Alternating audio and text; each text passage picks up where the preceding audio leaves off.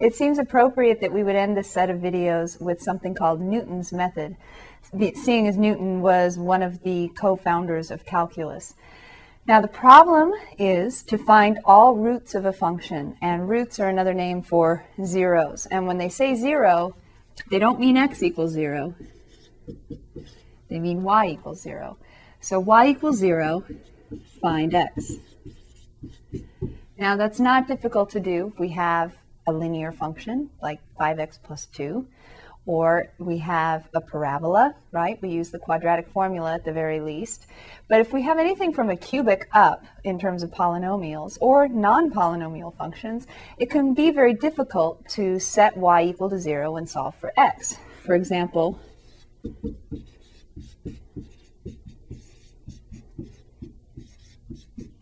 a problem like this, where you're asked to find the zeros or to set y equal to 0 and solve for x, can put fear in the hearts of most students, right? Because a cubic, how do we solve a cubic generally? So a technique was developed, Newton's method, and it's actually surprisingly very, very effective and useful. Now that we have technology, it's not quite as useful as it used to be, right? But if you can imagine before we had a calculator or a computer to help us to find the zeros, it would be a difficult task and might take quite a bit of time. So I'm going to show you Newton's method, and we're only going to do problems using Excel or the calculator to actually go through the procedure, but I want to show you the formula and where it comes from. So let's start with a picture of a general function f of x. And we have a nice large graph so we can see what's going on. Here's our y-axis and our x-axis. And I'm going to draw a general function like this. And this is y equals f of x. Now the 0 of this function, according to the graph, is right here. I'm going to call it r for root. So this is the root. Now there may be more than one. This procedure works on one at a time. But I just want to show you the graph could go up like that, could come back down. There are other possible zeros for this function f of x.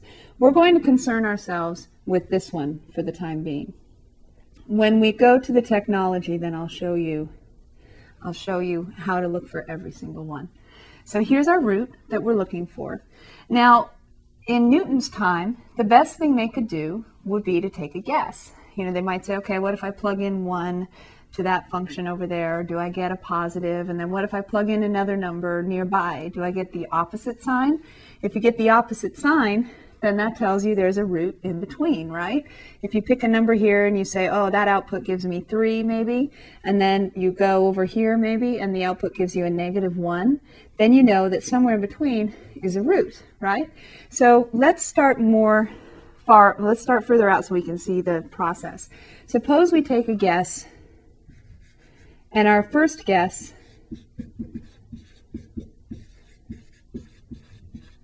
is right here.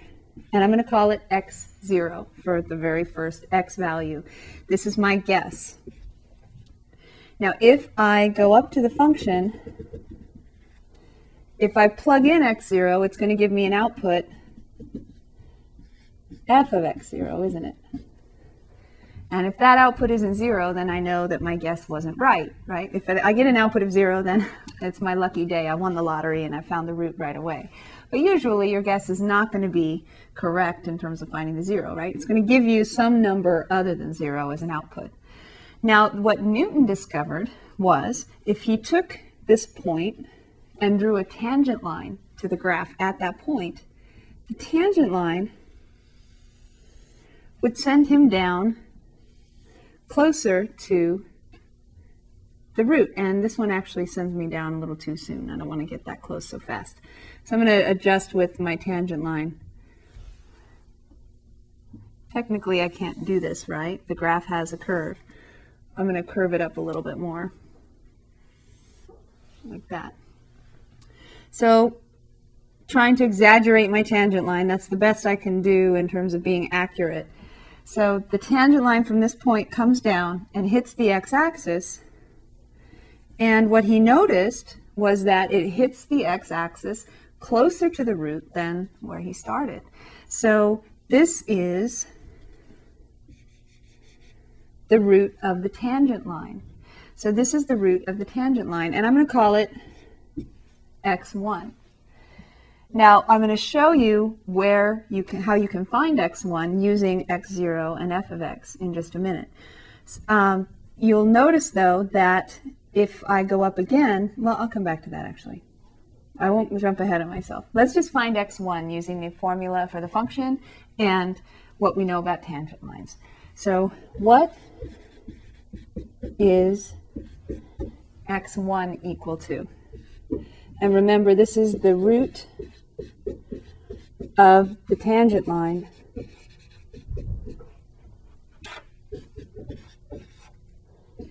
at x0. So at our first guess, we went up to the graph, we drew a tangent line, and then where the tangent line hit the x-axis, that's our x1. So we want to know if we can use the equation of the tangent line to find out what x1 is. So recall the equation of a tangent line. Back to that again.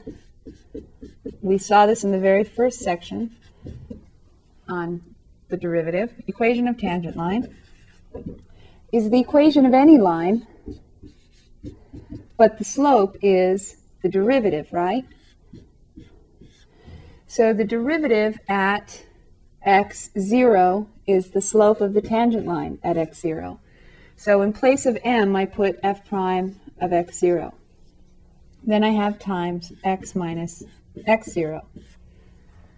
Oops, this should be, I'm so used to saying x1 and y1, but this time we started with x0, and the corresponding y value would be called y0. So this is my equation of a tangent line. Y minus y0 equals the derivative, which is my slope at x0, times any x minus x0.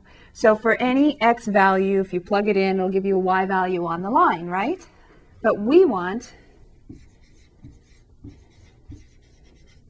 the root of the tangent line. And what does that mean? What's a root?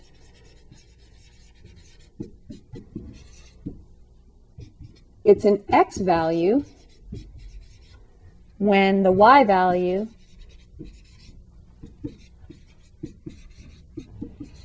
is 0. So if we set the y value to 0 and solve for x, that's our root of the tangent line. So set y equal to 0 and solve for x.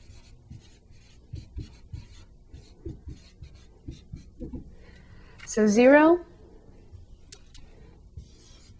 minus y0 equals f prime of x0 times the x we're looking for minus x0.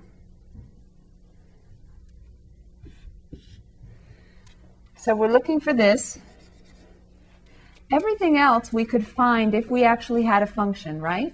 If we actually had an f of x, we could find its derivative and plug in our first guess value. We could certainly plug in our first guess right here. And how would we get the y value from the guess? Remember, this is the same thing we've been doing all chapter. If you need a y value and you have a formula for the function y equals f of x, you can plug in your x value, x0, in here, and that'll give you y0, right?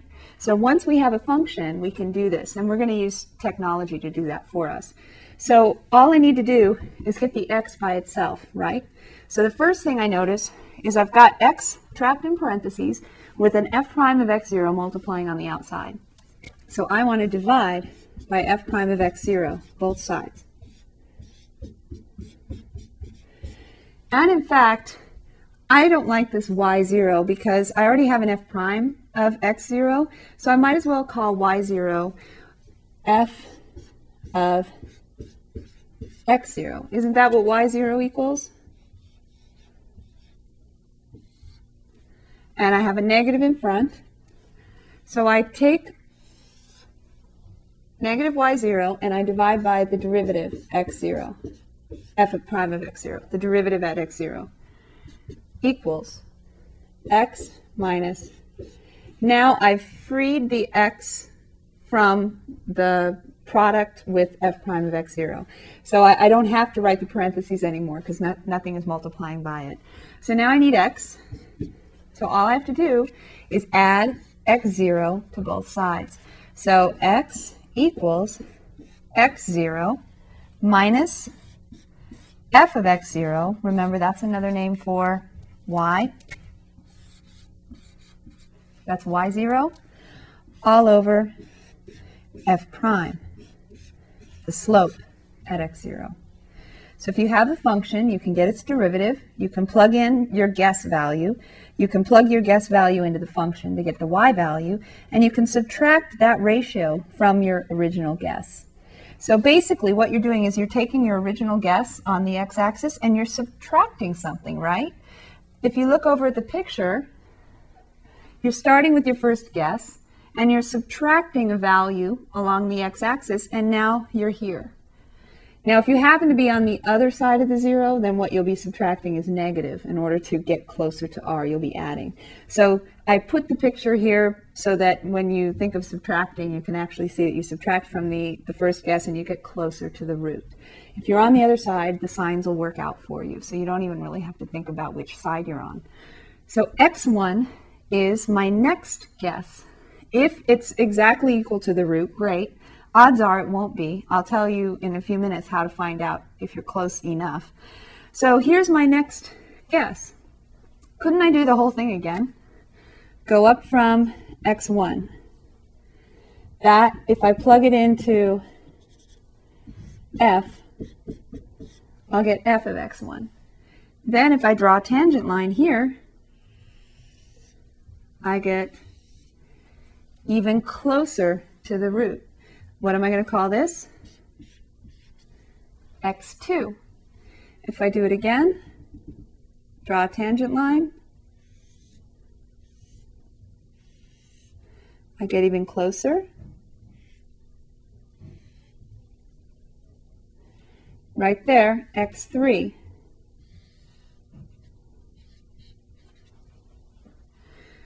The closer and closer you get to the actual root with these x values, the closer the root of the tangent line is going to be to the actual root.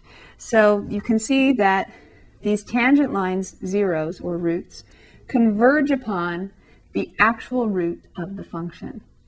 And so for that reason, as we get closer and closer, we're going to see our values changing less as we get very, very close to the root. So each of these x values, x1, x2, x3, they're going to be closer and closer together. And so what we'll need to have happen is we'll need to stop at a certain point. So in order to know when to stop, we have to be told how many decimal points do you want to be accurate, decimal places, excuse me. You only have one decimal point, right? How many decimal places do you want to be accurate to? And once you know that, then you can just keep going until the x values stop changing at that decimal place. So that'll all become very clear when we actually go through the problem using technology. But before then, I want to come up with a general formula, because what I have so far is just x equals this thing. This is really not any x, right? It's x1. The next guess for our root came from the previous guess minus the value of y at that previous guess divided by the slope of the tangent line at that previous guess. So you can imagine over time what the next formulas will be. So let me take a minute to erase this board and we can write down the iterations. So here's the formula for x1 equals x0 minus f of x0 over f prime of x0. If I wanted to find the next closest root, or the next closest guess to the root, I would take the one previous and do the procedure again. So I'd get the x1 and then I'd plug that in to the formula again. So they call this an iterative formula or recursive formula. This takes the previous value and plugs it into the same formula. Then if you did it again to get closer, your x3, which is right here on our picture, x3 is very close to r, is the previous x value minus some, right? the previous x value minus some to get closer. What do we subtract? We subtract the value of the function at the previous x over the slope of the function at the previous x. Since the present guess is equal to what you get by plugging the previous answer into a formula, we define our best estimate, the final one, x sub n, to be the previous one, x sub n minus 1,